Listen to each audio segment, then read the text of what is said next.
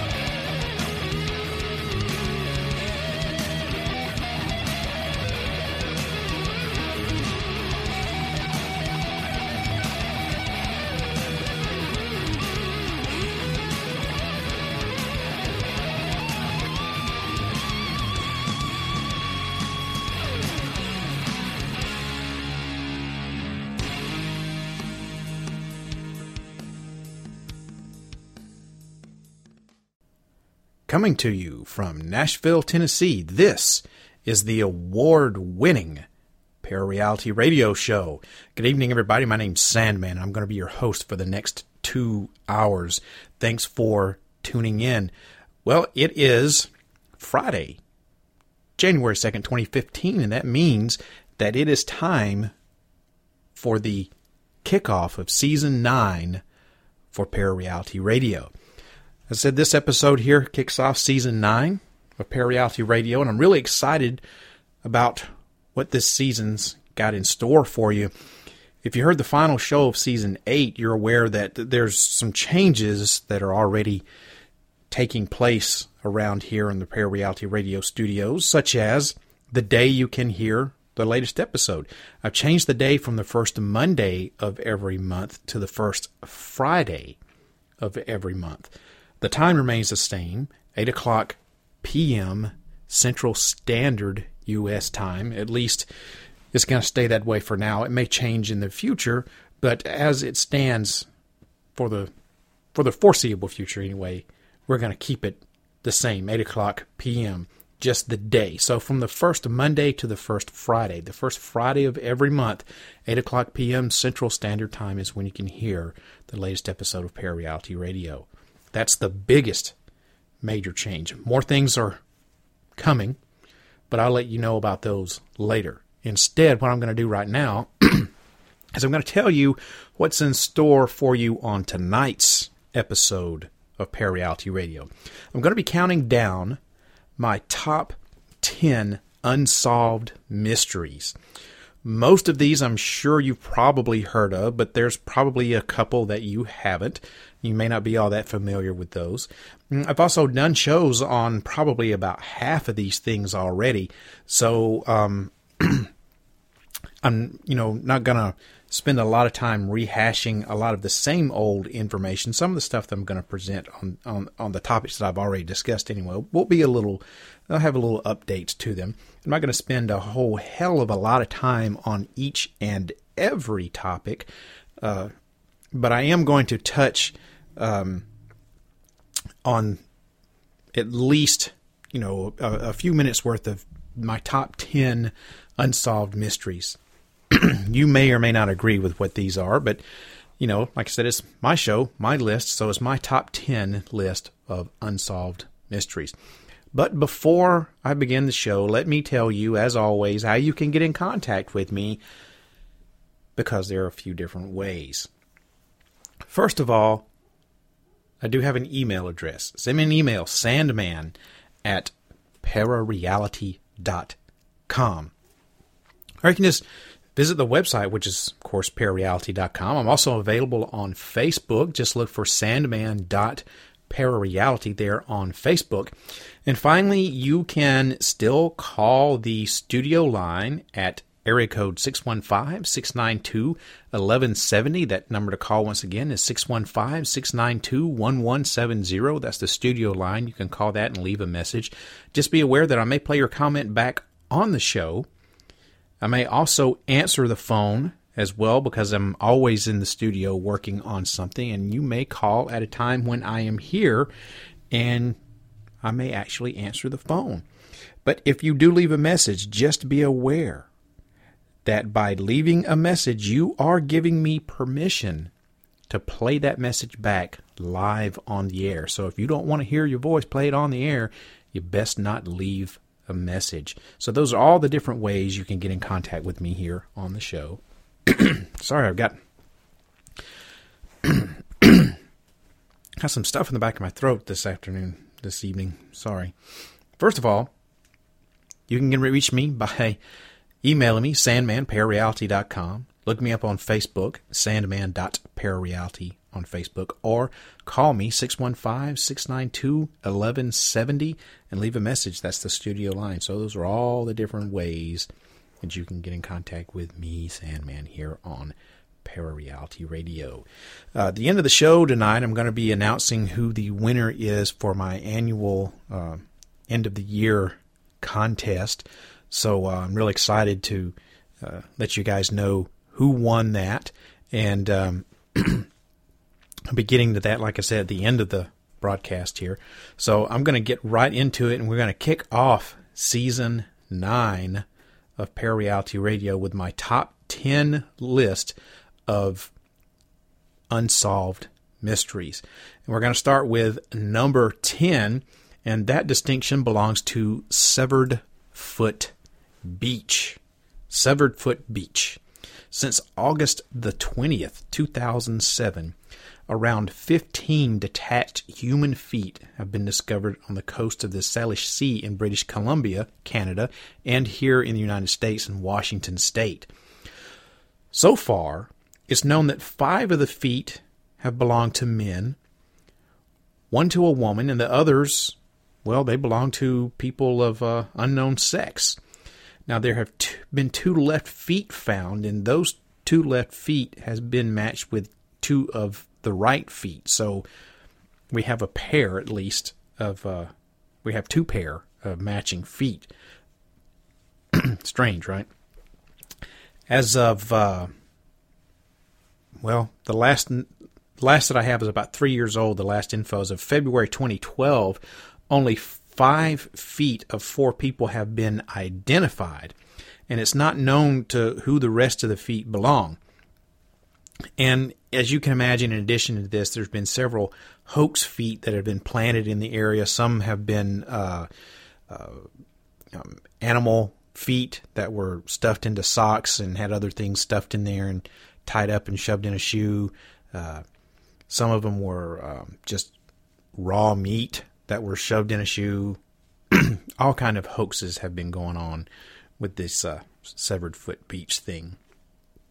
Now, the series of discovered feet has been called astounding and almost beyond explanation because there's no other body parts that have actually turned up. The discoveries have caused speculation that the feet may be those of people who died in something like a boating accident or an airplane crash in the ocean or something of that nature. One explanation is that some of the feet are those of, they're from 4 men who died in a plane crash outside of, right off of this island called Quadra Island in 2005. And these guys, these 4 men, their bodies have never been found, though one of the feet has been determined to be from a female. So, you know,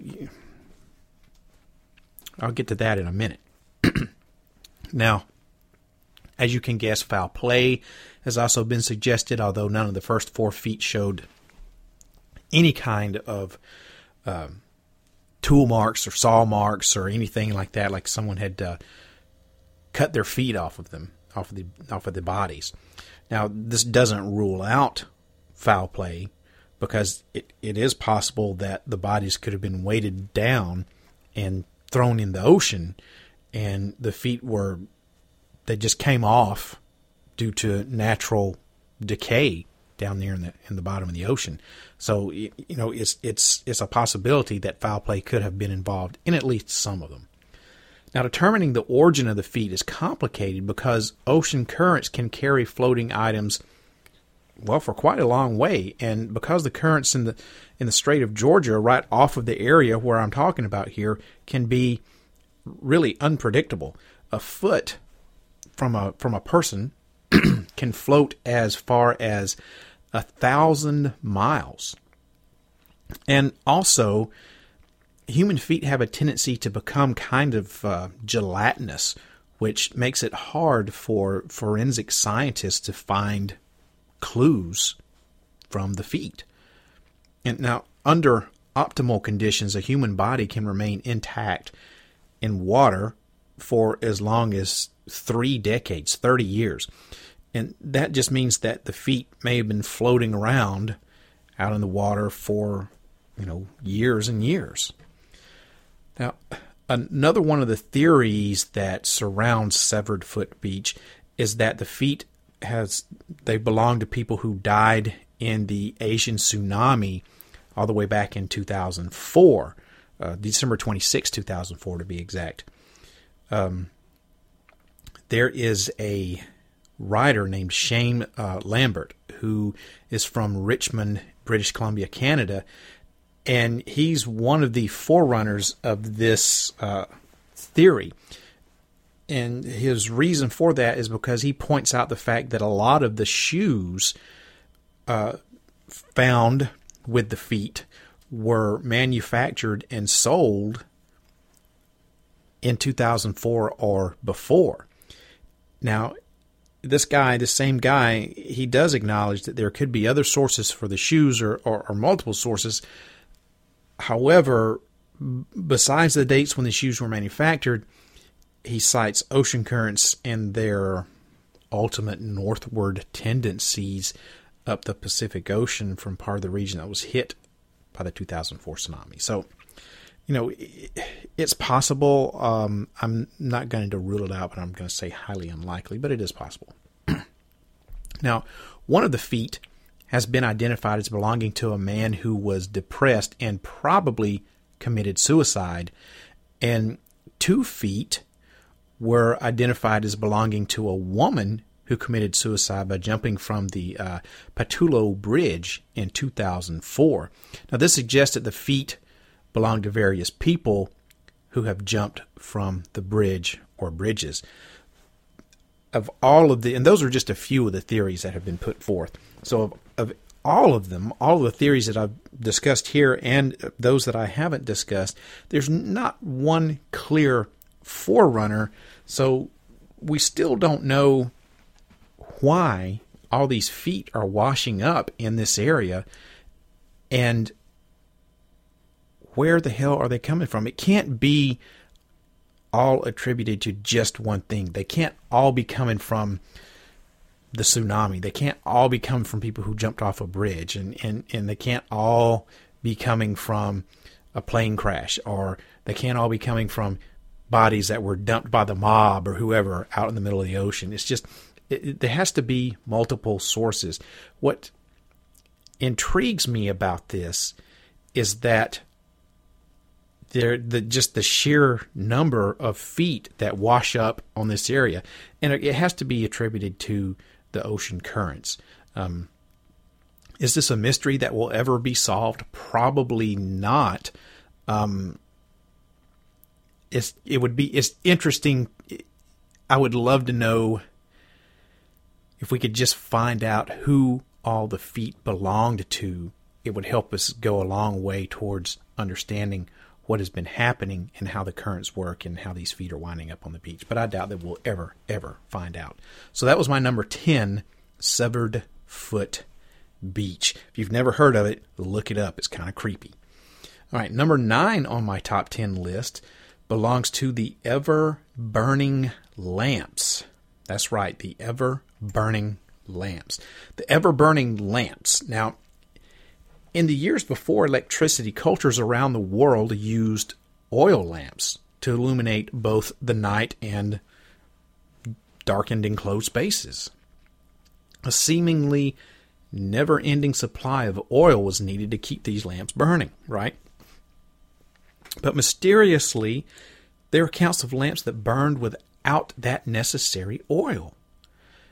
These stories come from around the world. You've got them in Asia, South America, here in North America, Greece, Italy, Great Britain, and France, even Egypt. And also the Jewish festival of Hanukkah commemorates the miracle of lamps with only a day's worth of oil burning for 8 days. So what do you think about that? Now, these mysterious ever-burning lamps were usually found when a tomb or other enclosed place was open and the lamp was found to have been in there burning, even though the enclosure had been sealed for hundreds, if not thousands of years. Many early writers told us about these kind of lamps. For example, in the year 140, current era, the tomb of Pallas, who was a son of a local Italian king, was opened and a single lamp was found burning near the body, near the corpse. Now, the people who came into the tomb, who broke into the tomb, however you want to say it, they tried to put the lamp out, but they found that neither water nor blowing on the lamp would extinguish the flame. It was finally put out when the liquid in the base of the lamp, which was determined not to be regular oil, but it could not be identified as to what exactly it was only put out when that liquid was completely removed from the lamp's basin. Now, there were numerous other chronicles of similar things like this happening. During the end of during the reign, of Emperor Justinian, a group of soldiers came on a lamp which, according to its inscription, had been initially lit for about 550 years earlier. And the soldiers couldn't figure out how this could still be burning. In England, following his separation from the Roman Catholic Church, King Henry VIII established the Church of England. And he soon after demanded that many Catholic churches and communities be destroyed or incorporated into his new church, the Church of England. In one instance, the tomb of a wealthy man who had died around the year 300 was opened and found to contain a lamp that was still burning. In the 1600s in France, there's a written chronicle of a soldier from Switzerland who discovered a tomb that had been hidden for many, many years. And inside he found a single burning lamp. He removed the lamp. It continued to burn without apparent fuel for several months until it was accidentally broken, and then, of course, it quit burning. The most enigmatic figure of the history of these puzzling lamps is a 13th century rabbi by the name of Jasiel. Now, written documents of the time state that there was a lamp outside of his house that burned continually without any apparent supply of oil. When questioned about the workings of this miraculous type of lamp, Jasiel would refuse to tell anybody anything about it. And the lamp was not the only puzzling feature of the rabbi's house. Contemporary accounts tell that the knocker on his front door could give off sparks when unwelcome visitors came to call. Modern theorists believe that Jasiel had somehow channeled a primitive form of electricity, but of course, no one knows for sure. Now, even with electricity being a common thing now these days, everybody who's tried to replicate these ever-burning lamps has been unsuccessful. So therefore, the question remains, how are these lamps able to keep burning for hundreds of years without fuel? Some sort of lost technology that would serve us well in this day and age, I do believe. Amazing, huh?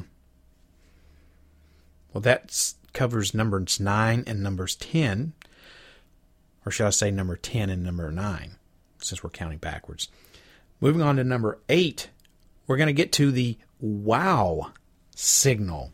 I'm sure you've probably all heard of the wow signal.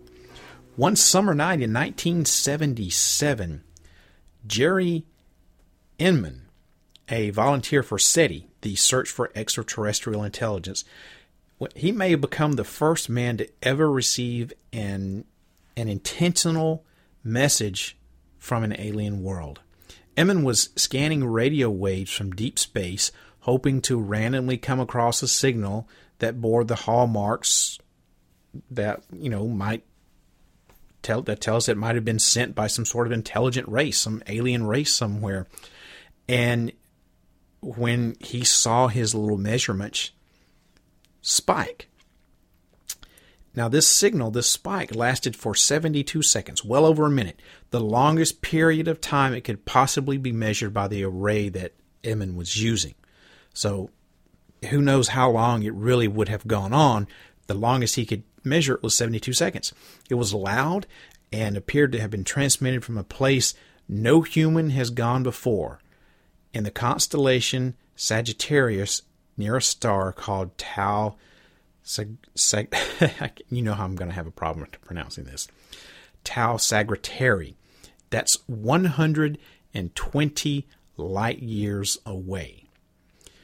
So on this printout, he circled where this signal was, and he wrote the words "wow" with an exclamation point on the original printout of this signal. And that's how the wow signal got its name. Now, all attempts to locate the signal again have failed, leading to a lot of controversy and mystery about its origins and meaning. Some say that this was just a fluke, just a coincidence, maybe a malfunction. And they cite this because we've never received anything else from that area again. And people also use that same argument to say that it is legitimate because we've only received that one signal, so somebody was shooting something out into space like we were and waiting for us to respond, and we didn't, so they turned their attention elsewhere. So we'll probably never know about what exactly the origins of the wow signal were or are, at least not in any of our lifetimes. But it is interesting to think that there's an alien life that's just a mere 120 light years away. Now, that's pretty damn far, but when you think about how big the universe is, it's pretty damn close, too. Number 7 on my list moves down to the Georgia Guidestones. So, the Georgia Guidestones, I've known about them for a while. I've never done a show on them. I just don't think there's enough material to do a whole 2-hour show. But I've been wanting to talk about these things for years. So I thought that, they were mysterious enough to include on my list of top 10 unsolved mysteries. So the Georgia Guidestones are sometimes referred to as America's Stonehenge. It's part of a granite monument erected in Elbert County, Georgia, back in 1979. So they're not really all that old as far as age goes. The stones are engraved in 8 languages: English, Spanish, Swahili, Hindu, Hebrew, Arabic, Chinese, and Russian, each displaying 10 new commandments for an age of reason. And they also line up with certain astronomical features. Though the monument contains no encrypted message, its purpose and origin remain shrouded in mystery. They were commissioned by a man who's yet to be properly identified, who went by the pseudonym of R.C. Christian. Of the 10 commandments, the 10 new commandments on the stone, the first one is probably the most controversial.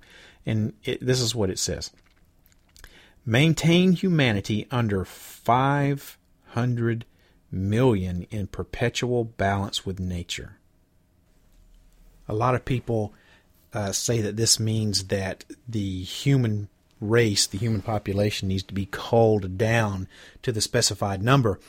And critics of the stones have called for them to be destroyed, just outright destroyed, the whole entire monument. Now, some conspiracy theorists even believe that they may have been designed by a Luciferian secret society calling for some sort of new world order. Now, if you are a fan of the show on History 2 channel, America Unearthed, friend of the show, Scott Walter, who I interviewed not too long ago, did an episode of ParaReality Radio, and he did an episode of his show America Unearthed that had to do with the Georgia Guidestones, and he actually found the loan officer, I guess, or bank president, whoever the guy was that authorized this R.C. Christian to get the money to build these stones. He knew the guy's name. He promised him that he would never reveal it. And Scott Walter tried his best to get the guy to come clean with who it was. And I got to hand it to the man. He promised the dude he would never reveal his name. And he's kept his word. He did not let Scott,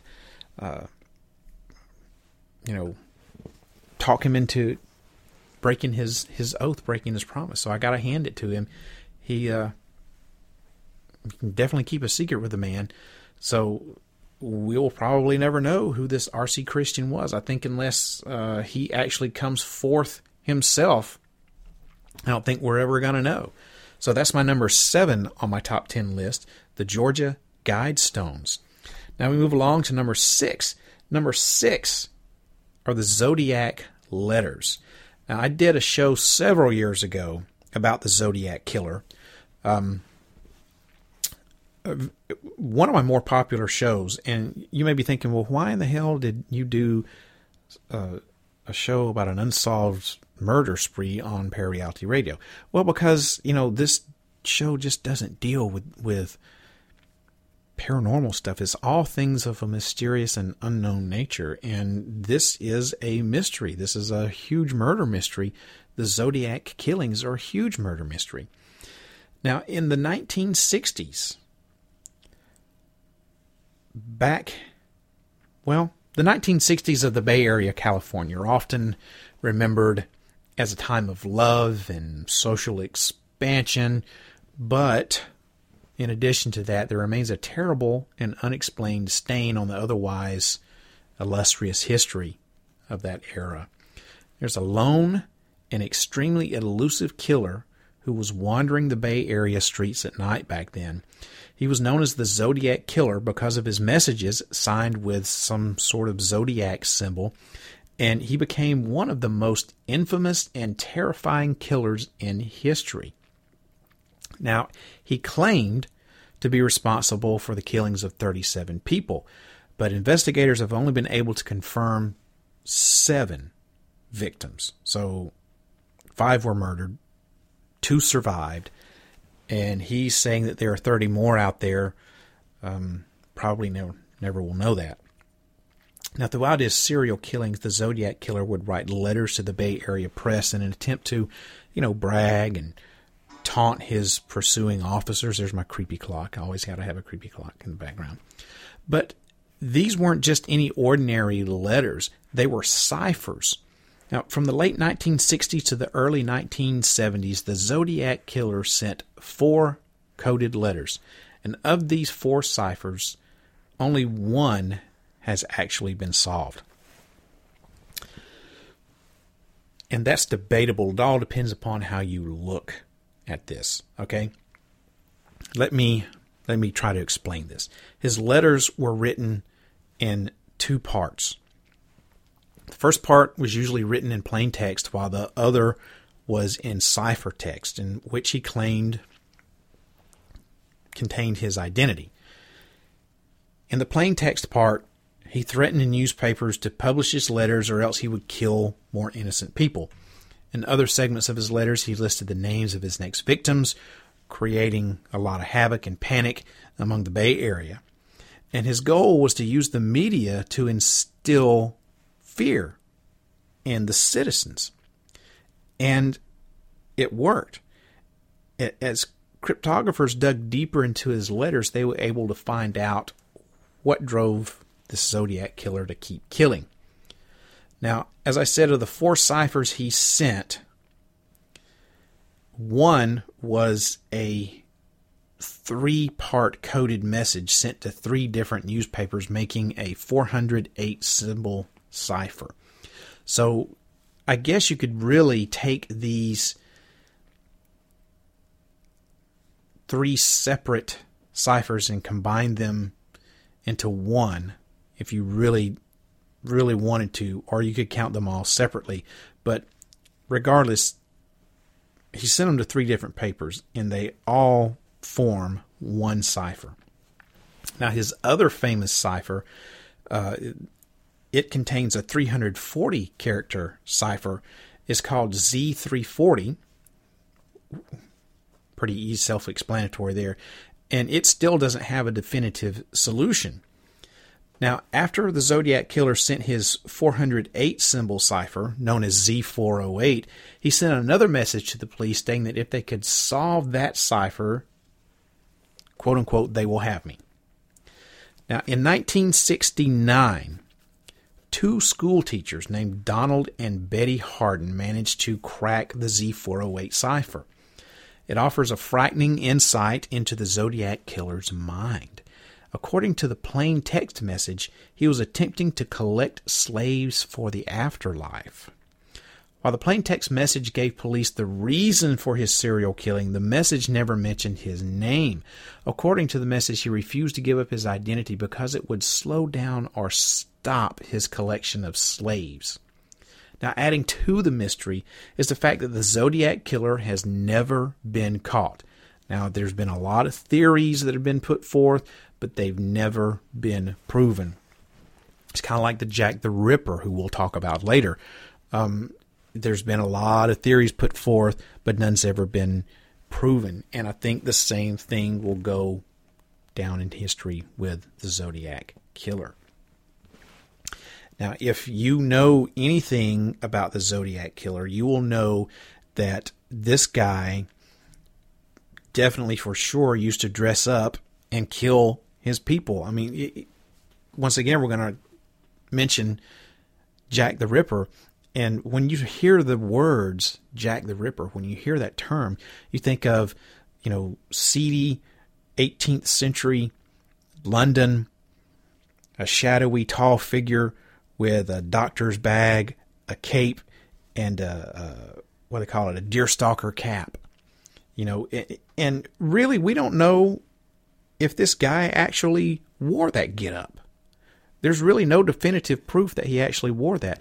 But, that's the image that has been portrayed of this dude over the years. The Zodiac Killer, on the other hand, he actually did have a getup. He had a costume. It was like an old executioner's hood, and he had his strange little zodiac symbol on it. And, he had military boots, and he had, weapons and stuff, and he actually had a costume.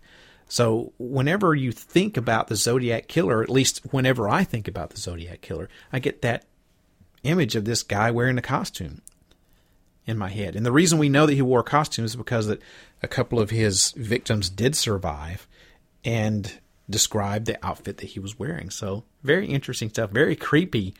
And, serial killers, they only stop killing because they either get caught or they die. They have this unnatural urge to kill, and they don't just cut that switch off. So they generally don't change their MO either. So either one of 3 things happened. Either he got caught for something else and spent time in jail, or is still doing time in jail. He died, number 2, or he changed his MO, which is highly unlikely, but I'm not going to discount it. So, are we ever going to know who the Zodiac Killer is. I don't think so. I think he's going to go down just like Jack the Ripper has gone down, and as, one who got away with it. All right, that takes us into our top 5. Now we're going to talk about the Voynich manuscript, which I just did a show on that a couple of months ago. But it makes my top 5 list of unsolved mysteries. I got a little lost right there. So, the Voynich manuscript. I'm not going to spend a lot of time talking about this because I just did a show on this a couple of months ago. So I'm going to keep it brief here on the Voynich manuscript. The Voynich manuscript is named after the Polish-American antiquarian bookseller Wilfred M. Voynich, who acquired it in 1912. This book, this manuscript, is a 240-page book written in a language or script that's completely unknown. Its pages are also filled with colorful drawings of strange diagrams, odd events and plants that don't seem to match any known species, adding to the intrigue of the document and the difficulty in deciphering it. The original author of the manuscript remains unknown, but carbon dating revealed that its pages were made sometime between 1404 and 1438. And it's been called the world's most mysterious manuscript. Theories abound about the origin and the nature of this manuscript. Some believe that it was meant to be a pharmacopoeia to address topics in medieval or early modern medicine. Others believe that pictures of the herbs and plants hint that it may have been some kind of textbooks for alchemists. And the fact that many diagrams appear to be of astronomical origin, combined with the unidentifiable biological drawings, has even led some theorists to propose that the book may have some sort of an alien origin to it. One thing that most theorists agree on is the book is unlikely to be a hoax, given the amount of time, money, and detail that would have been required to make this. Now, just a couple of months ago, I did an episode on the Voynich manuscript, so that's all I'm going to say about it tonight. If you want to learn more about the Voynich manuscript, go back in the archives and look for the Voynich manuscript show. I just did it a couple of months ago, and you'll be able to get tons of information about the manuscript. I'm sure that you've probably heard about it. If you're listening to a radio show like this, you probably heard about the Voynich manuscript. So if you want to know more, if you happen to miss that episode, go back, look in the archives. Like I said, it's just a couple of months old. I did it at the end of the year, last year. So you can find out a little bit more, or a lot more actually, about the Voynich manuscript. So that moves us to number 4. So before I do anything about number 4, let me go back. I'm going to count down the 10 through 6. Number 10, Severed Foot Beach. Number 9, The Ever-Burning Lamps. Number 8, The Wow Signal. Number 7, The Georgia Guidestones. Number 6, The Zodiac Letters. We just talked about my number 5 most mysterious unsolved mystery, the Voynich manuscript. Now we're going to move on to number 4, the Shugborough inscription. What the hell is the Shugborough inscription, you say? Well, I'm about to tell you. I'm glad that you asked what the Shugborough inscription is. Look from afar at the 18th century shepherd's monument in Staffordshire, England, and you might take it as nothing more than a sculptured recreation of Nicholas Poussin's famous painting Arcadian Shepherds.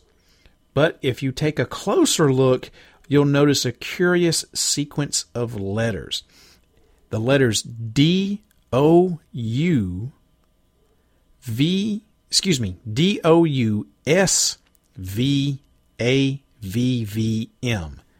Those letters, once again, since I screwed it up, D-O-U-O-S-V-A-V-M.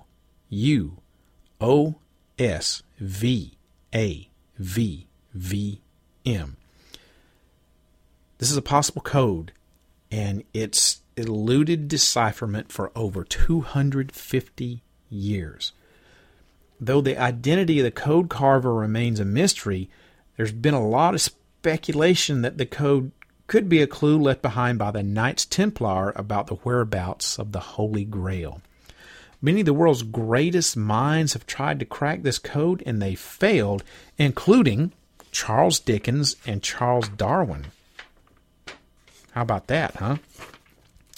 For 250 years, this thing has defied all code breakers. Like I said, Darwin had a go, Dickens, Wedgwood too, but the 10-letter inscription, the DOUSVAVVM, carved into this monument at the Shugborough Estate in Staffordshire, has just continually flipped off all of these people and says, F you, you're not going to decipher me. Those of a romantic, or maybe even, should I say, a deluded disposition, believe this thing's a coded message of the kind used by the Knights Templar and or their successors to point to the whereabouts of the Holy Grail, or maybe even some other religious relic. Now, others believe it's some sort of private affirmation of love. Recently, there's been an unnamed American person who was formerly involved with the military who used the painting that's associated with this inscription as a key to unlock the code. Now, the painting is based upon a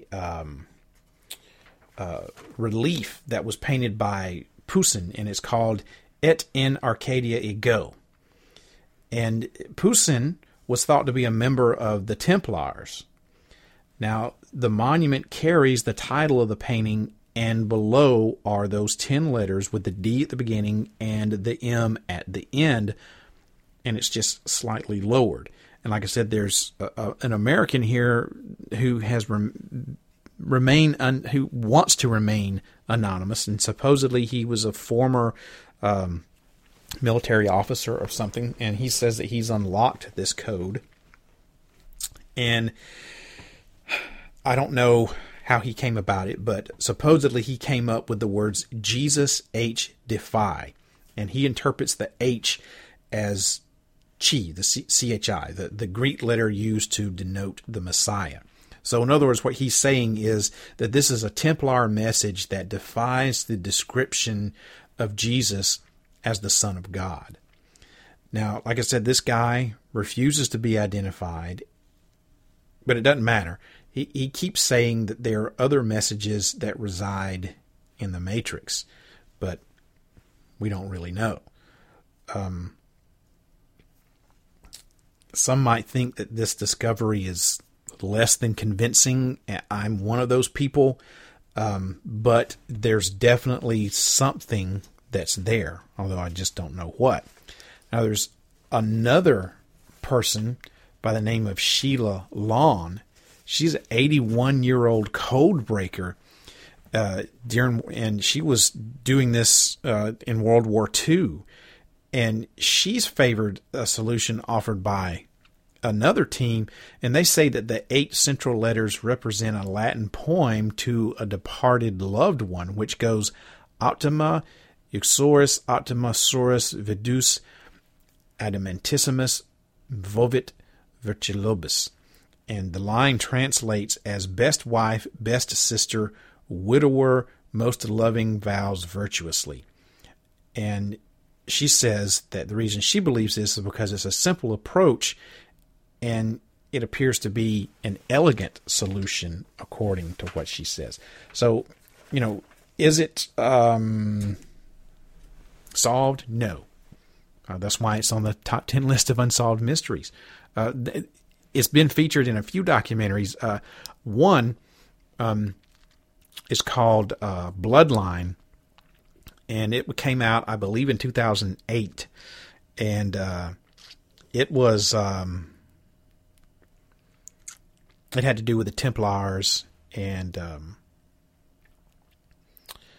Priory of Sion and all that sorts of stuff, which, by the way, there was an actual Priory of Sion, but it's not like the one that's in the Da Vinci Code, and it's not like the one that was supposedly revealed to be in Holy Blood, Holy Grail, that book. I don't think that there's anything to the Priory of Sion. I don't think it was supposedly what people are trying to make it out to be.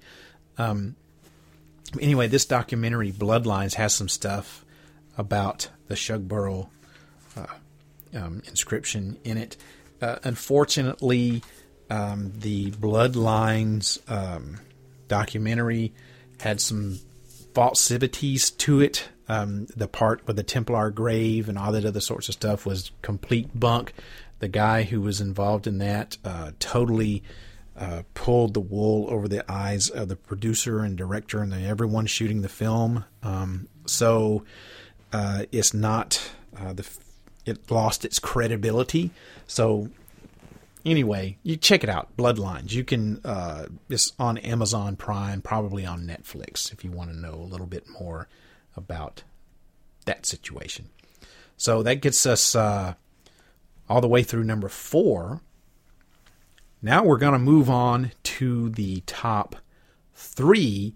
The top 3 lists, you may not agree with what I've got on my top 3 list, but I personally think that these are the top 3 most, the biggest top 3 unsolved mysteries in the world, according to me. So number 3, we're going to be talking about the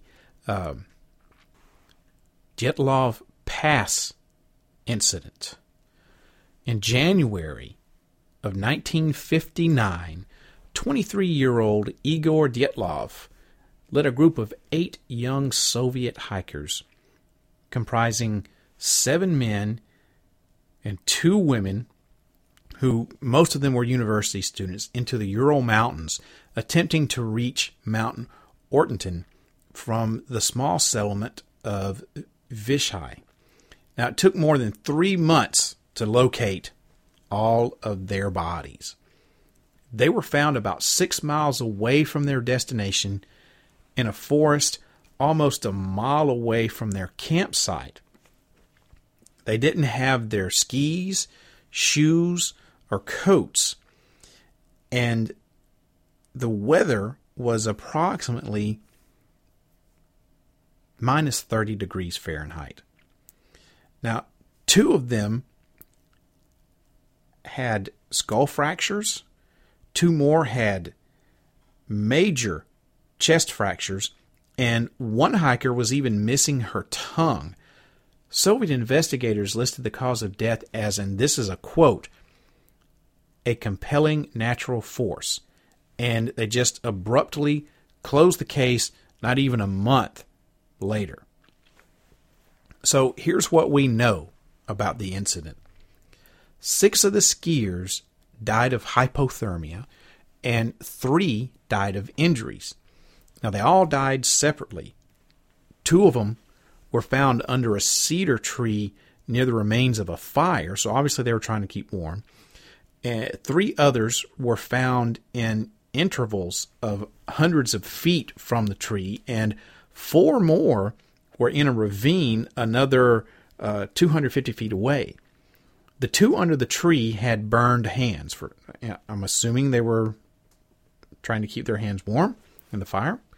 The 4 in the ravine weren't found until the 4th of May, which was a full 3 months after the incident. The dead seem to have donated some of their clothing to the living.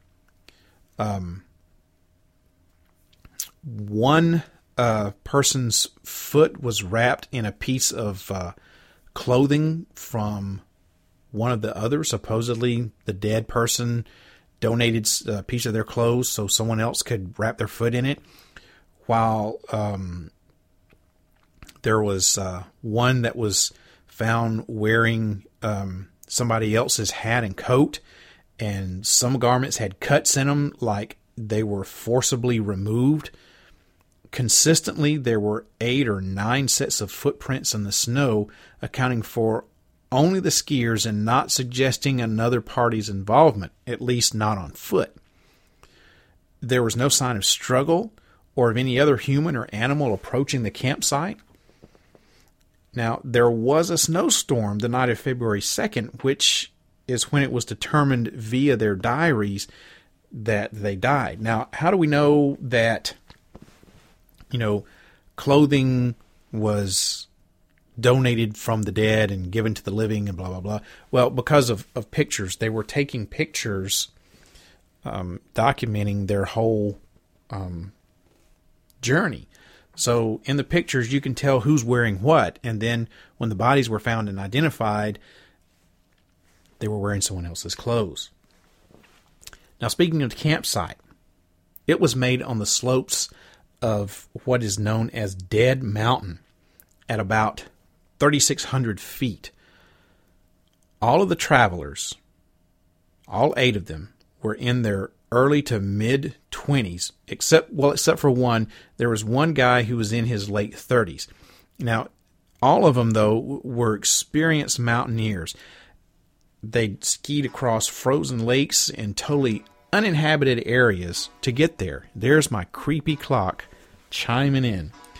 Now, despite nasty weather and a slower progress than they'd planned, their last diary entries reflected high spirits.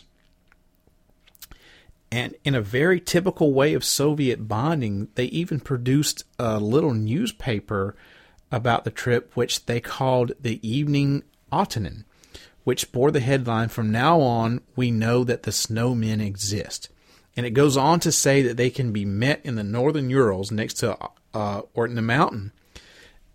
They were, it's thought, probably jokingly referring to themselves, but maybe not. And we'll discuss that here in just a second. Now, after the first 5 bodies were found, a legal inquest began, eventually determining that the cause of death was hypothermia. The death seemed kind of straightforward, at least at first. Now, okay, sure, these dead people were in various stages of undress, including one dude in his underwear, but this was explained away as paradoxical undressing, which happens in about 25% of hypothermia cases, as the hypothalamus in your brain malfunctions and the body temperature seems to rise to the victim when it's actually dropping. But then things got really super weird here. The skier's badly damaged tent, it was determined, had been cut open from the inside, and all of their stuff was still in it.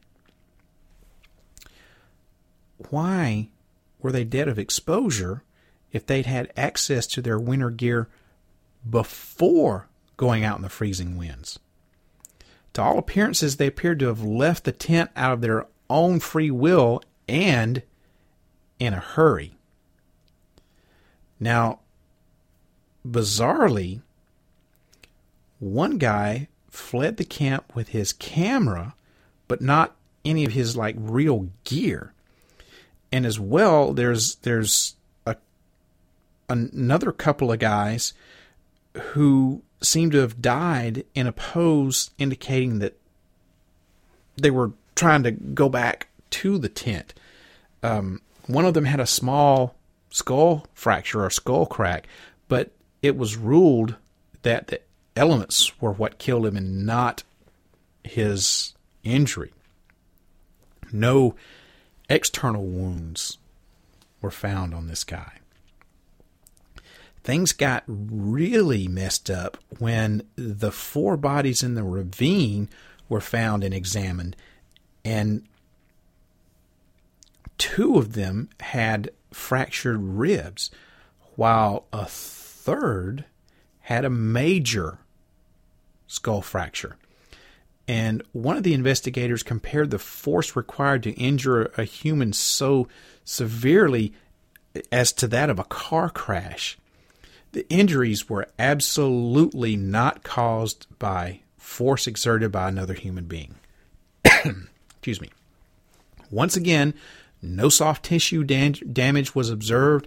It's like the skiers' bodies were crushed by some sort of pressure. And then the other person in the ravine was found a female. She was found to be missing her tongue.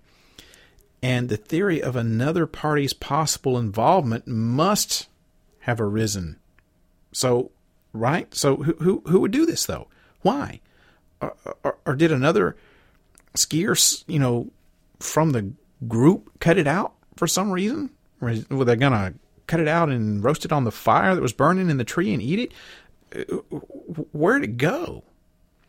But there were really absolutely no indications of other people having been nearby apart from the other travelers in Dyatlov's group. And not even the natives of that area, the Mansi people, who sometimes known to be violent, they weren't even in the area upon investigation. And perhaps most baffling of all, some of the skiers' clothing was found to contain significant levels of radiation. And due to, quote, an absence of a guilty party, the inquest was closed in May of 1959, only just a few short weeks after the last 4 bodies were discovered. And the files were archived and classified. And when they finally became accessible in the 1990s, the post-Soviet era, parts of them were even missing, mysteriously enough. So without any real public answers to any of these freaky questions, all manner of insane theories came around, and the incident over the next 50 years got really just, there's all kinds of messed up theories, as you can imagine, but the Soviet government's very sudden closing of the case seems to have made it the most popular culprit in the minds of the theorists. Now, one thing that is being said is that orange spheres were sighted in the sky on the night that the Dyatlov group died. And these spheres were spotted by campers about 50 miles away from the scene. Some explained away these as, of course, being lies or whatever. Some explained these as R-7 intercontinental missile launches, seeing as the last campsite was located on the pathway from a nuclear testing ground. And per the radiation found in the skiers' clothing, some speculated that they drank melted, contaminated snow. Could that have driven them crazy? I don't know. I guess anything's possible. There's a 12-year-old eyewitness who attended 5 of the skiers' funerals, and he claimed that the bodies had a deep brown tan. And you can't talk conspiracies here and radiation in the same sentence anyway, without mentioning aliens and UFOs, of course. Some people have even blamed the snowmen referenced in the students' newspapers. Remember I said we were going to be getting back to that. So here's the snow. Here's something about the snowman reference, okay? Now, there's supposedly a picture that was taken by one of the hikers that shows a blurry image of what appears to be a tall, dark, hairy, hulking figure in a tree line, leading some to speculate that this is a Yeti, which went on to kill the Dyatlov group because they were encroaching on its territory. Now, I have seen said picture in question. It's supposedly the real deal. It supposedly came from the Dyatlov party. And it's very convincing looking that this is something or someone that was not with the party. I mean, it's very creepy looking. Now, if this is actually a picture from the camera of one of the hikers, it's very astonishing and could blow the lid off of not only this case, but the whole abominable snowman / Sasquatch thing, because it's very, very convincing. Of course, like I said, it's blurry. It's not clear. It only looks like maybe a hairy silhouette of something. So, you know, the jury is still going to have to be out on that. But if it was a Yeti that was in the picture, it very well could have been what killed them. But that does not explain the absence of footprints. So, you know, who knows? To this day, a scientific explanation for the deaths of these 9 people has yet to be nailed down. The mountain pass where the skiers set up their last campsite was named for Dyatlov, hence the Dyatlov Pass. And there's a foundation called the Dyatlov Foundation.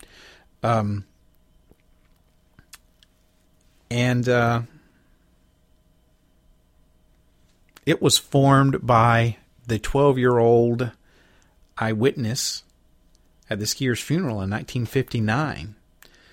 And this little kid who grew up and formed this foundation still works to persuade the Russian government to reopen the investigation. As a matter of fact, the foundation operates the Dyatlov Museum, and it commemorates the dead travelers and tells the story of their strange ends. So this has been going on since 1959, and we still have no idea. All kind of weird, kooky theories out there. Still no idea what in the hell killed those 9 people. It brings us to number 2. My number 2 on my top 10 list of Unsolved Mysteries is Jack the Ripper. I told you we were going to be getting to him here in a little while. So here we have come to Jack the Ripper. He's probably number 1 on a lot of people's list. Not mine, though. But he does take the number 2 spot. So, Jack the Ripper.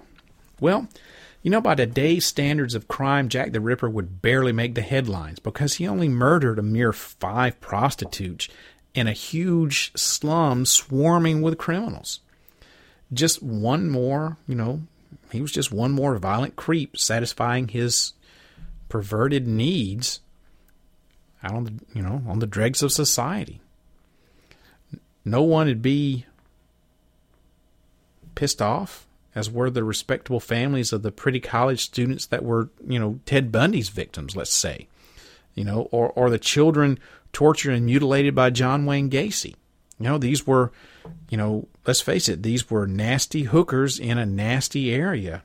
Hookers get killed all the time, prostitutes, So what? What we've become a society numbered by horrible crimes inflicted upon its many victims. This was five hoes got killed, in the slums. So, not really that bad. I mean, even the Green River Killer, Gary Ridgway, he was killing hoes. He was killing prostitutes, hookers, whatever you want to call them. He was killing them on the strip, and he did it, more than 5, and he did it for years and years and years. That something like that, that's sensational. If you're going to kill 5 street walking whores in the slums, you'll get talked about on the local news maybe. But if you're going to kill a bunch of whores on a strip, going to kill 30 of them, and bury them and shit, without no one noticing it, knowing that you've done it. That was the thing with the Green River Killer, Anyway, I'm not going to start talking about the Green River Killer. So anyway, well, Why then, over 100 years later, are there allegedly more books written on Jack the Ripper than all of the American presidents combined? Why are there stories and songs and movies and a never-ending stream of books on this one Victorian criminal? Why is this symbol of terror as popular a subject today as he was back in Victorian London? Well, I'll tell you. It's because Jack the Ripper represents the classic whodunit. Not only is this case an enduring, unsolved mystery that professional and amateur sleuths have tried to solve for over 100 years, but the story has a terrifying, almost supernatural type quality to it. Think about it. He comes from out of the fog. He kills violently and quickly, and then he disappears without a trace.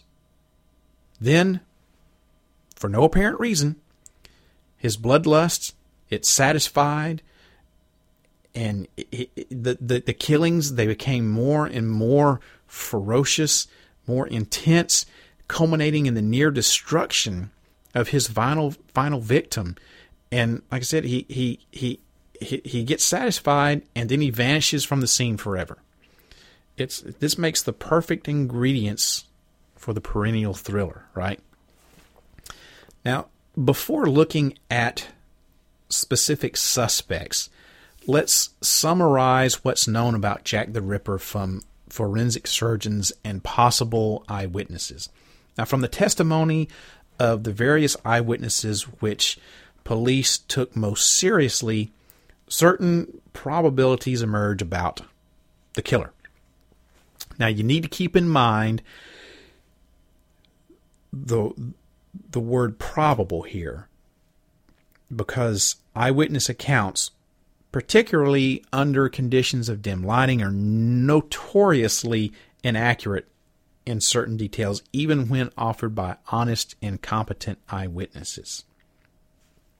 Now, before I give you this list of probabilities about the Ripper, I want to preface this by saying, once again, I did a show on Jack the Ripper. As a matter of fact, I did 2 shows on Jack the Ripper. I did one about the murders and about him being unsolved. And then I did another special show just focusing on the suspects. So, I'd done 4 hours worth of material just on Jack the Ripper alone. And there's lots more than just 4 hours out there. That's not even scratching the tip of the iceberg on what can be done with Jack the Ripper here, okay? So, those will be replaying. You will be able to get a chance to hear those shows. And some of the suspects that I'm going to be talking about are the same as the suspects that I talked about on my JTR Suspect show. Some are not. However, this is such a hugely broad topic that I can't possibly work it. I can't work everything into this little segment here on Jack the Ripper, okay? So if you want to know more, whenever my shows start to replay on Jack the Ripper, whenever those episodes turn up in the replay, you need to listen to them. If you'd like to hear them beforehand, just send me an email, sandman@ParaReality.com, and let me know you want to hear those shows early, and I may just pop them up on the playlist a little bit earlier. So here we go. Here's a following list of probabilities about Jack the Ripper. He was a white male. He was of average or below average height. He was between 20 and 40 years old back in 1888. He did not dress as a laborer or an indigent poor person. He had lodgings in East End. He had some sort of medical expertise, despite 1 or 2 opinions to the contrary. He may have been a foreigner. He was right-handed. He had a regular job since the murders all occurred on weekends. And he was single so that he could roam the streets at all hours of the night. So those are some pretty good probabilities that we've got about Jack the Ripper. Now, developing persuasive cases about Jack the Ripper suspects has become a profitable cottage industry for at least 100 years. Many of the books promote one suspect or another as the quote-unquote real Jack the Ripper. Now, usually the author of these books conveniently compiles evidence that fits his or her pet theory and just ignores the facts that don't support that theory. Now, given the vast number of suspects and books promoting particular suspects, a reader needs to be very skeptical of any new quote-unquote final solutions to the crimes.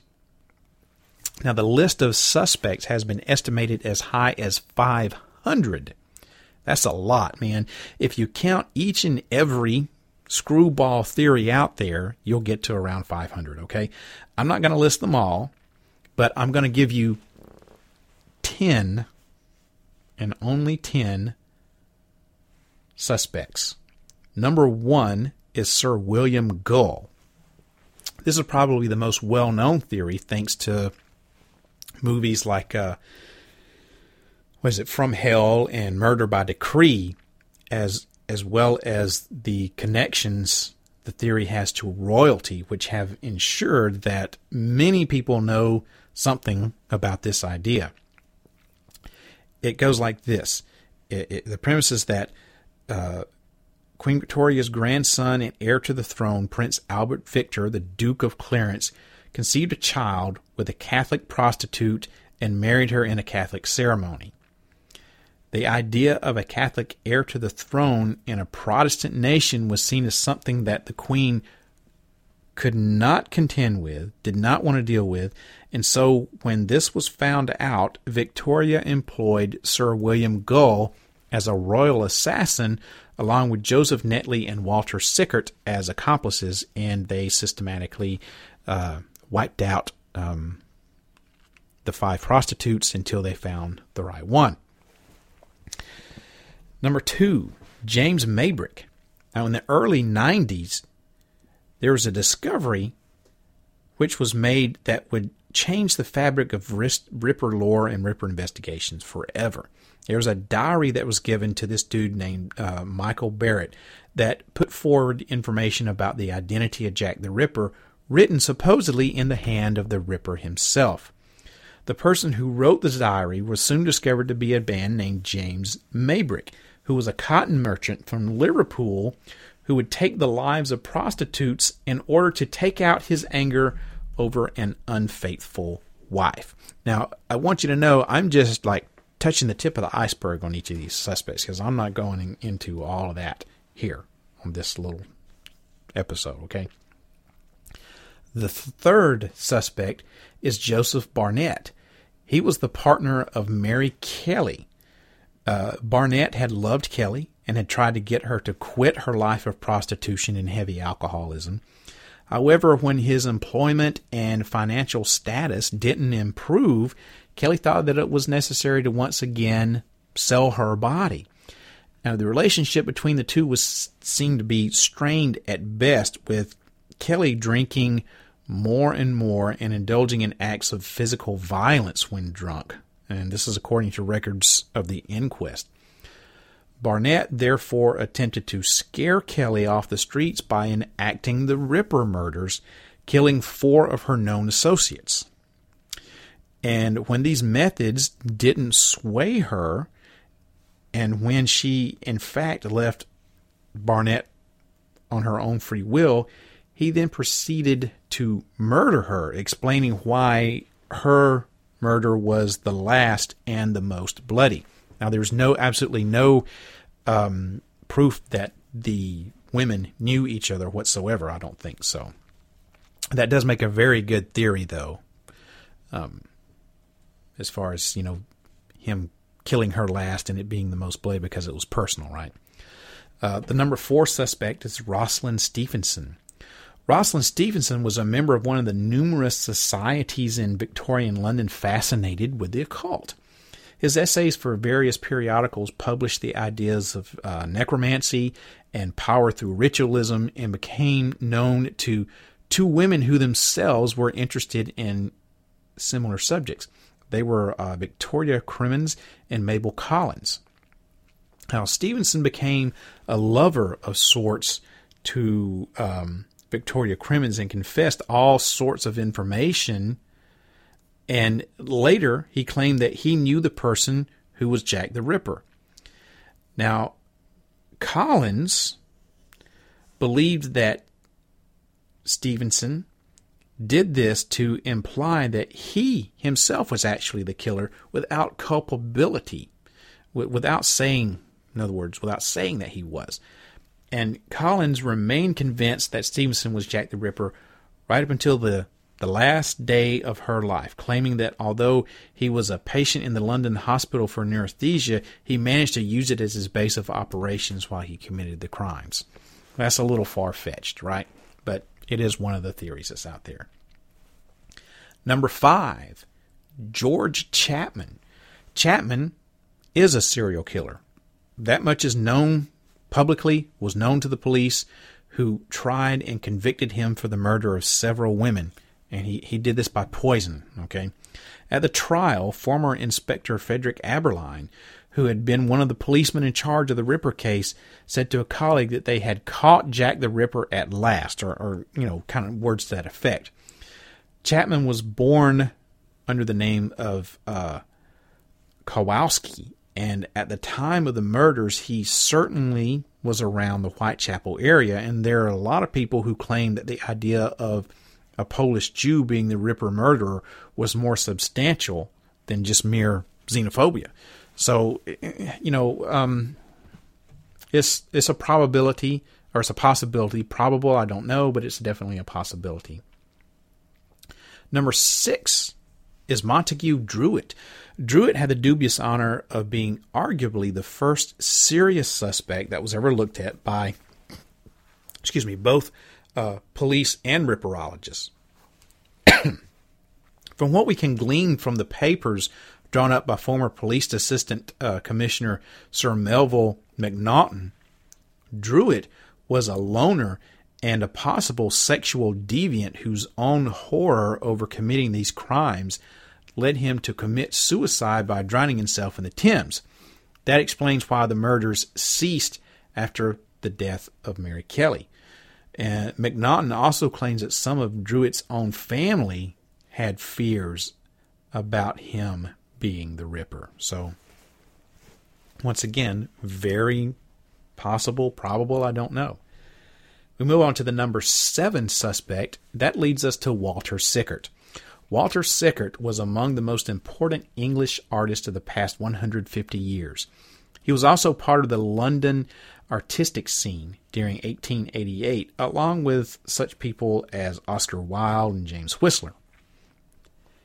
His name as a Ripper suspect really has been only relatively recent, but there's no doubt that he did have some interesting connections to the crimes, because he did paint Mary Kelly and possibly other victims of the Ripper.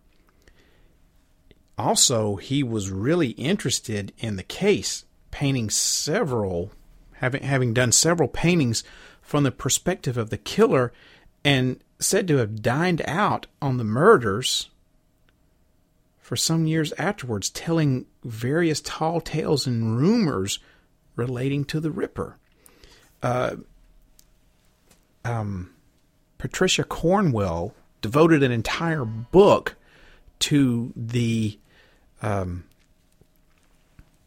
to proving that Walter Sickert was Jack the Ripper.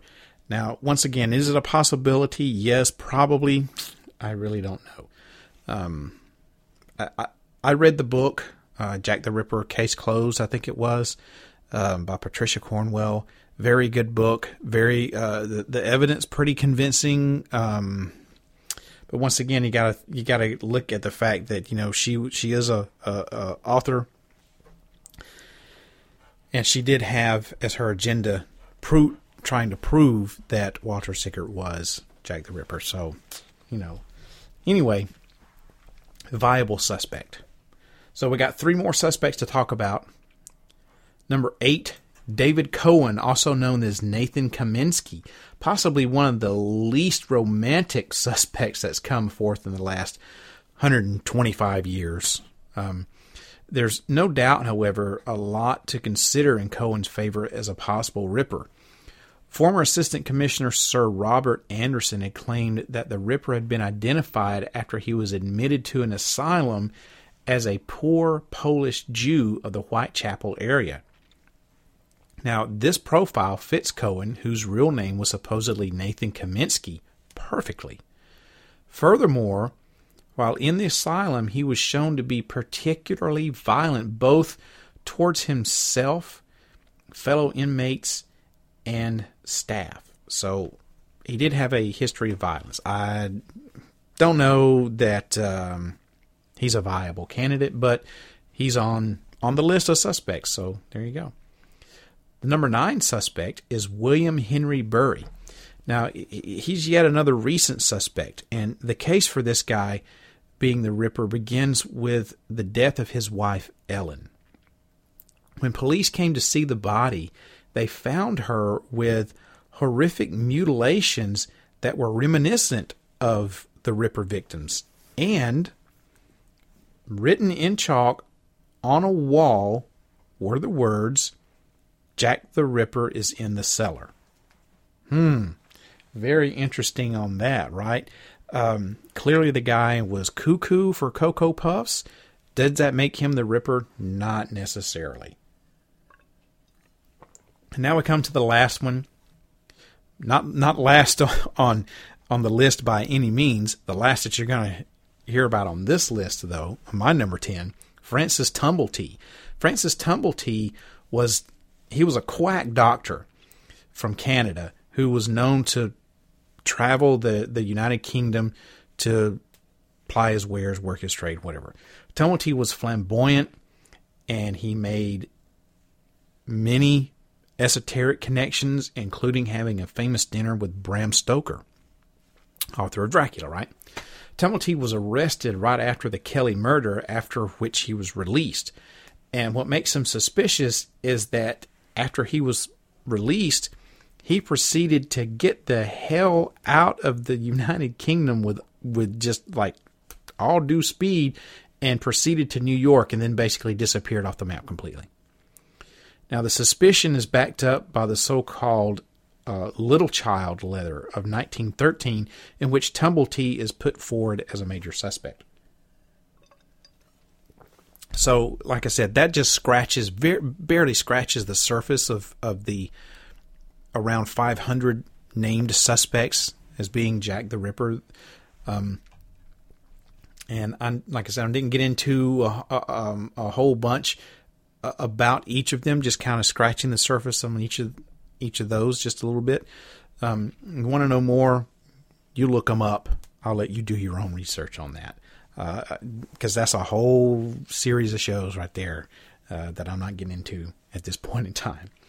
So despite the thousands of hours of work on this case, there's really not yet one suspect for which a strong, unimpeachable case can be made, and probably never will be. But one remains hopeful that someday a suspect will emerge with better credentials than the ones that I just talked about. So that brings us all the way to number 1 on my top 10 unsolved mysteries. So let's count them down to where we're at so far. Sandman's top 10 unsolved mysteries of all time. Number 10, Severed Foot Beach. Number 9, the ever-burning lamps. Number 8, the wow signal. Number 7, the Georgia Guidestones. Number 6, the Zodiac letters. Number 5, the Voynich manuscript. Number 4, the Shugborough inscription. Number 3, the Dyatlov Pass incident. Number 2, Jack the Ripper. And what's my number 1 most unsolved mystery of all time? Well, you'll find out after this short little break, and I'll reveal my number 1 unsolved mystery. I'll be right back after this Enjoy it.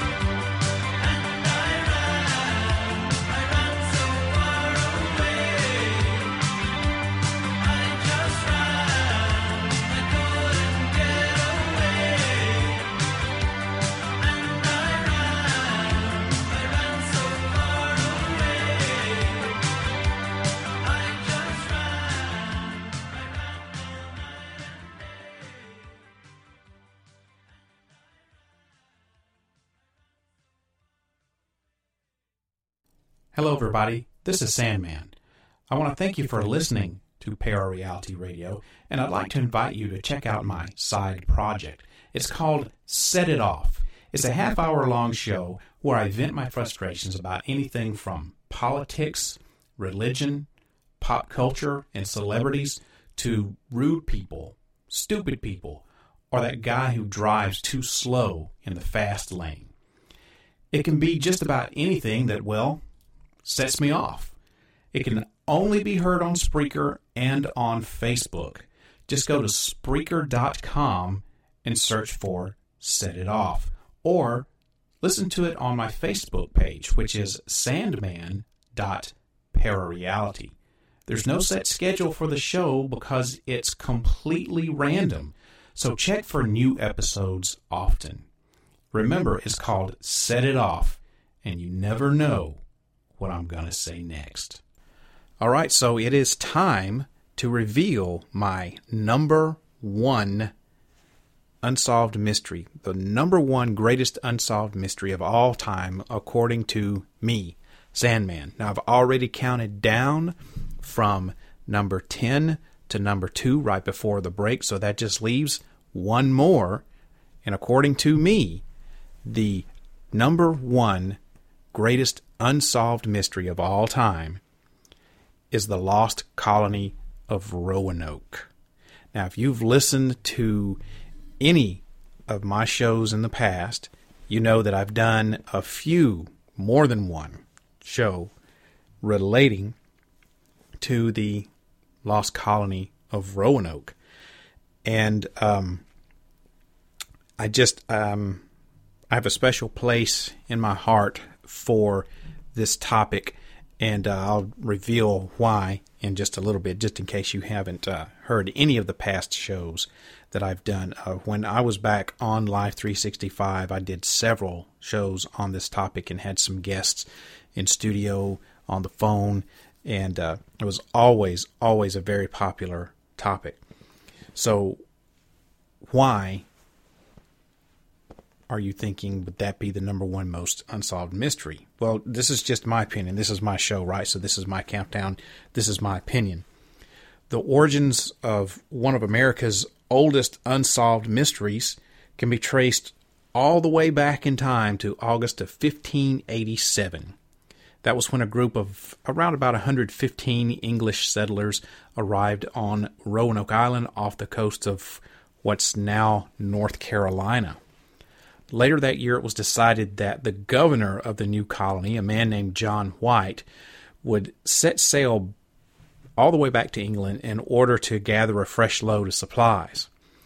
But just as he got there, a major naval war broke out between England and Spain, and Queen Elizabeth I called on every available ship to go to war with the Spanish Armada. So his trip back was delayed by 3 years. So in August of 1590 was when he was finally able to return to Roanoke, where he had left his wife and daughter and his infant granddaughter, who was Virginia Dare, the first English child born in the New World here in the Americas. Of course, and all the other settlers were there. It's where he left them 3 long years before. Unfortunately, when he got back, he found no trace of the colony or its inhabitants, and only a few clues as to what might have happened, apart from the most famous clue, which was a single word, Croatan, carved into a wooden post. And no one has seen hide nor hair of the colonists since then. No one really has any definitive proof as to what happened to them. Investigations into the fate of the lost colony of Roanoke have continued for, ever since they disappeared over the centuries. But like I said, no one's come up with any kind of satisfactory answer. So here are 5 popular theories as to what could have possibly happened to these colonists at Roanoke. And number 1 is that the people of Roanoke Island simply left the settlement. Now, this is one of the more probable theories. It's said that they supposedly left Roanoke Island and started settling in the Chesapeake Bay area. It's also thought that they may have built rafts or a boat of some sort using materials that were torn apart from their houses. Close to 20 years had passed before John Smith and his group started the well-known settlement of Jamestown, that's where the popular story of Pocahontas takes place. But the settlement of Jamestown was near the Chesapeake Bay, and the evidence in this tale is that the ruler of the natives indeed did admit to killing the colonists. They said that they had been in their land, the Chesapeake Bay area, and were then annihilated to prevent more English settlers from stealing their land. Like I said, this is one of the more probable theories, although, like I said, there's no definitive proof of this or any of the other theories, but this is one of the ones that makes the most sense. The second theory is that the whole population of Roanoke Island was killed by a disease. Now, this is kind of an absurd theory. Now, it is true that the English had brought over some diseases here to the New World. However, there were no bodies found. The houses had disappeared. So that kind of makes that theory a very weak one at best. And the houses disappearing part, that goes back to the first theory that they built some boats and maybe out of the houses and left, because when John White came back in 1590, remember that he found there were no houses. So maybe they dismantled the houses, and built some sort of a boat or something. So, it's a possibility, but the disease would not explain why all the houses were gone. You could say, well, maybe they had to tear apart the houses to build coffins to bury the dead. Well, maybe that's true, but then there would have been at least one person that was left there after he had buried, or she had buried everybody else, and you would think there would be some sort of body or something found. But no, there was never any bodies found. So the number 2 theory, the disease theory, weak at best, like I said. Number 3 is that the village was destroyed by a severe storm like a hurricane. Okay, that's another one of these improbable theories. A hurricane could have washed away the colonists, every one of them, and destroyed their houses. Yes, okay, that's true. But the huge problem with this theory is that there was a fence, and the fence was still standing. So I don't think that it would be possible for a storm that powerful to come through and do all the damage, like clearing away, the whole settlement, everybody that was there, all the living beings and the houses, and then leave a fence standing. I think that's very improbable. Now there are people who will say, well, Mother Nature can do some weird things. Take tornadoes, for example. They can drive a 2x4 through a tree or through your house or something like that. And then, some of the most delicate porcelain doll furniture or whatever that was in the room is left untouched or whatever. I have survived through 1, 2, 3 hurricanes in my life and a couple of tornadoes. They do some freaky things, but I just don't think that if a hurricane came through and destroyed all the houses, razed them all, that it was going to leave a fence in the dirt standing. And plus, what are the chances that all the bodies, all the living people would have gotten washed out to sea? It would have to be something like a freaking tsunami or something, So once again, it's a theory, but a weak one. Highly unlikely that happened. Now, number 4 is that the colonists were killed by the Native Americans. Now, this is one of the more probable of all the theories. One important fact that supports this theory is that the English had tried to start the colony of Roanoke before. A little over a year had passed since they first started the colony. This colony was run by a man named Ralph Lane after Sir Richard Grenville, who had transported the colonists to Virginia, returned to Britain for supplies. Now, these colonists were really very poorly prepared and not particularly clever, apparently, because although they depended upon the local Indians, or Native Americans, should I say, for food, they also antagonized these same Native Americans by doing things like kidnapping them and holding them hostage in exchange for information. Now, unfortunately for the colonists who were desperately in need of these supplies, Grenville's return was delayed. His forerunner of what happened earlier or later. And as a result, when Sir Francis Drake returned to pick up the colonists, he left behind 15 of his own men, all of who were never heard from again. It was supposedly verified that the Native Americans killed these people.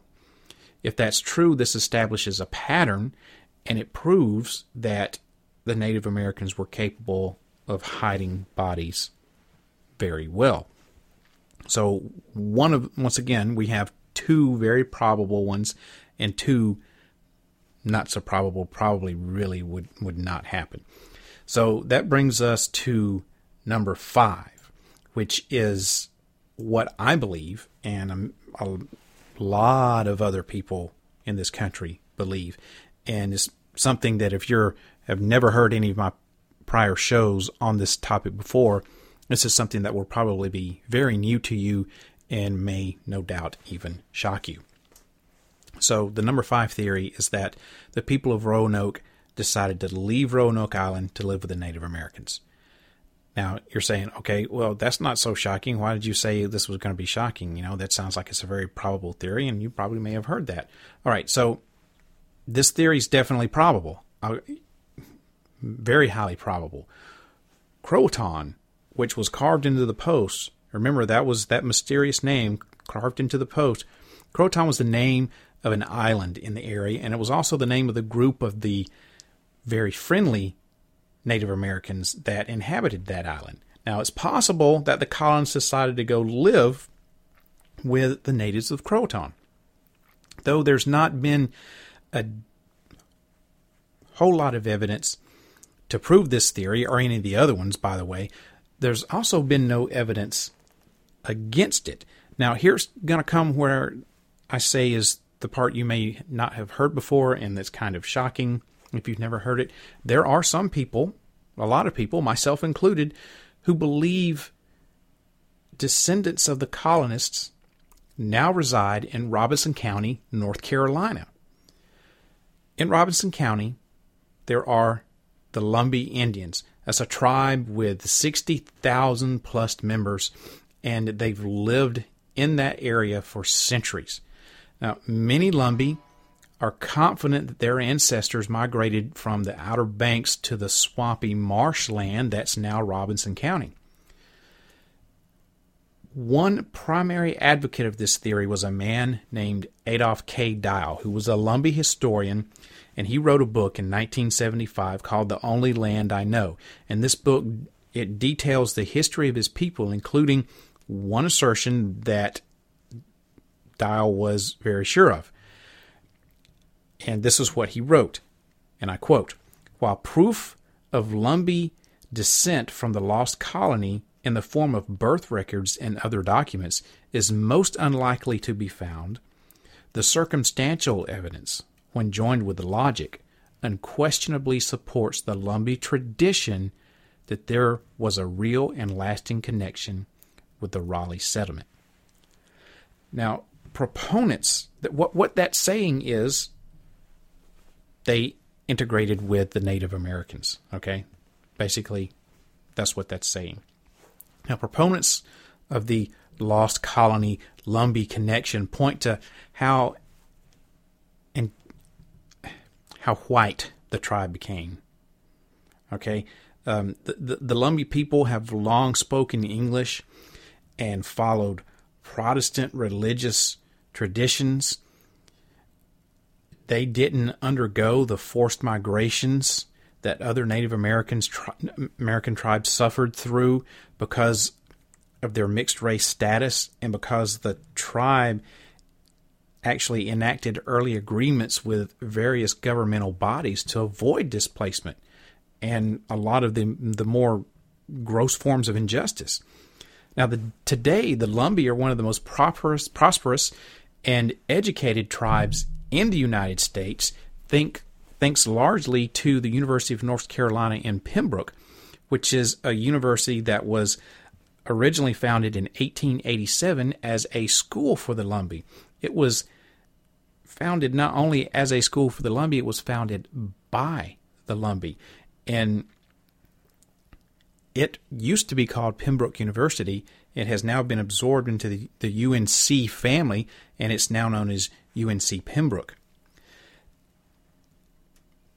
Very, very good school, produces a lot of has a lot of history behind it.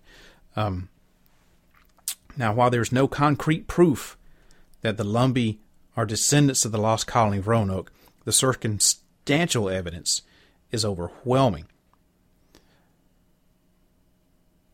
The connections to too many dots can be made for it just to be ignored. And with a little luck, one day the doubts will be put to rest. And a lot of the surnames of the Lumbee people match up exactly with the surnames of the list of colonists who were on Roanoke that disappeared. So you've got that. You've got the fact that if you look at the Lumbee, and when I say Lumbee, it's Lumbee, Lumbee. When you look at the Lumbee people, they don't look Native American, and they don't look white either. They get mistaken a lot of times for Mexicans. And their dialect, I don't know if you could put a name to it. Maybe it's an Outer Bank dialect. I don't know, but the dialect is one of the most unusual that I have ever heard in my whole entire life. Their mannerisms, the way that they speak, the way that their English flows, and the words that they use, once again, very unique. They're actually the largest eastern band of Native American people in the United States. And when I say east, I mean, of course, east of the Mississippi. But they're federally unrecognized. The United States government will not officially recognize them because they don't look Indian, they don't act Indian, they don't talk Indian, they don't have a native language, and they don't have a lot of the traditions that you would put as being a Native American tradition. But yet these people are Native American people. I've known several Lumbee, am friends with several Lumbee. I'm not ashamed to admit it, but I sleep with a Lumbee every night. And it was actually through her that I found out about this connection, and I've read Adolph K. Dow's book, which is a very good book. Now, you have to kind of be a history buff to enjoy something like that. It's not for everybody. But if you get a chance to look up the Lumbee, Lumbee, the Lumbee Nation on the interwebs there, I suggest you do it. So I'm going to get off my soapbox on that now. But that's my number one greatest unsolved mystery. It's the Lumbee, the lost tribe, the lost colony of Roanoke. Did they merge in with the Native Americans of the area and become the Lumbee people? I think they did. So, looking back, number 10, Severed Foot Beach. Number 9, oh gosh, where did it go? Oh, my countdown disappeared. Okay, so we'll have to go number 10, Severed Foot Beach. Okay. Number 9, The Ever-Burning Lamps. Number 8, The Wow Signal. Number 7, The Georgia Guidestones. Number 6, The Zodiac Letters. Number 5, The Voynich Manuscript. Number 4, The Shugborough Inscription. Number 3, The Detlove Pass Incident. Number 2, Jack the Ripper. And, of course, number 1, The Lost Colony of Roanoke.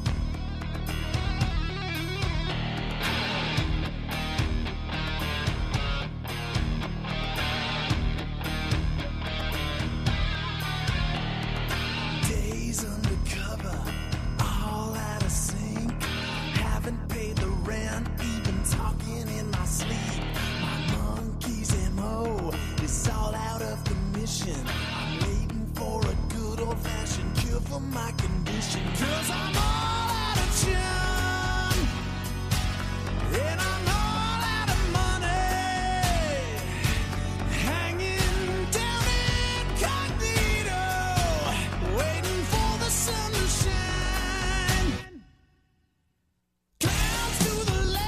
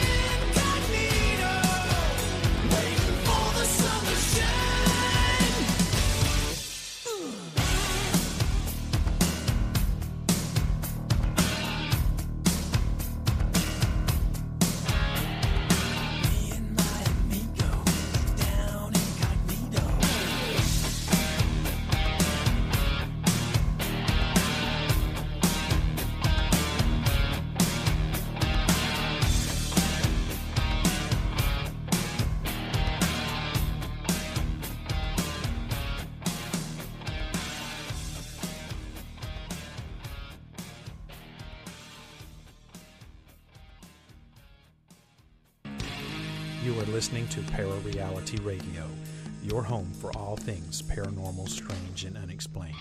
New episodes broadcast the first Friday of every month. Turn on, tune in, and find out.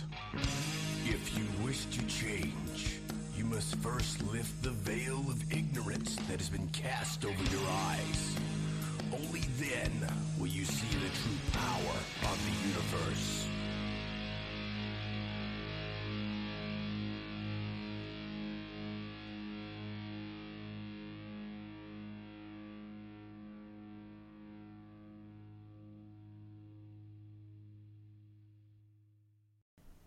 Well, I'm running out of time, and you're probably wondering who in the hell won the end of the year contest with the best paranormal picture.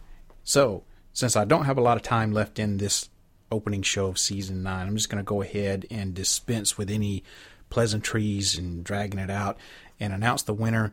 His name is Peter Wiseman from Boise, Idaho, with his paranormal picture, which I will post up on the Facebook page here as soon as I possibly can. So congratulations to Peter Wiseman from Boise, Idaho.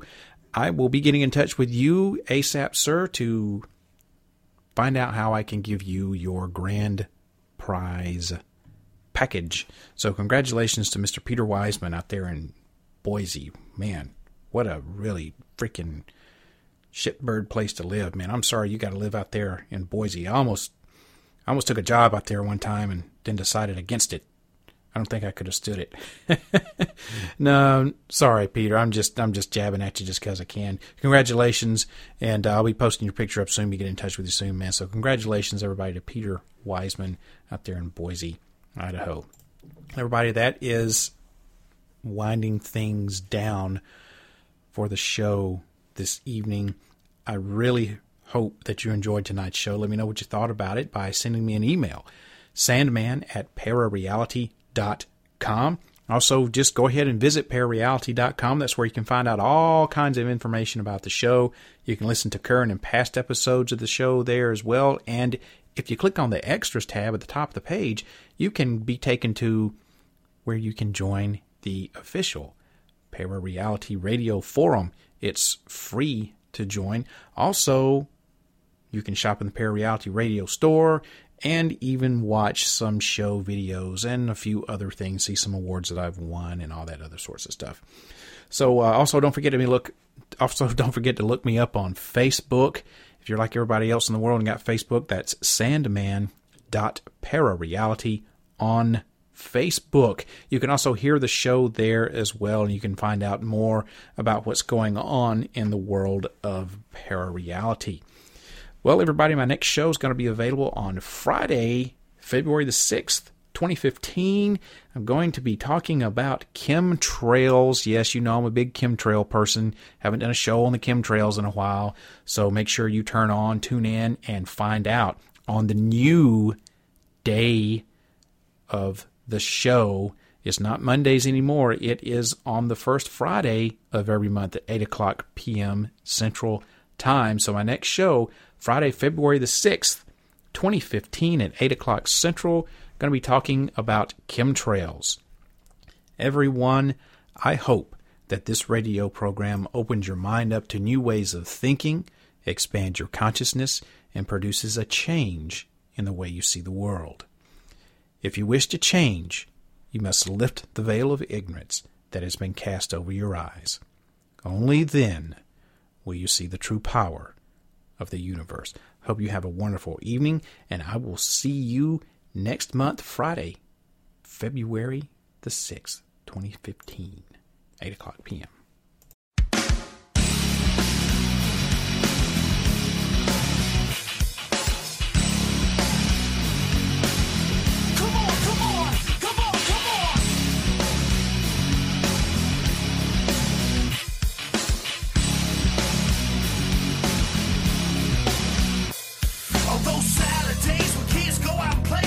Up in my room, I let the stereo play. Wasn't faded, not jaded, just a kid with a pad and a pen.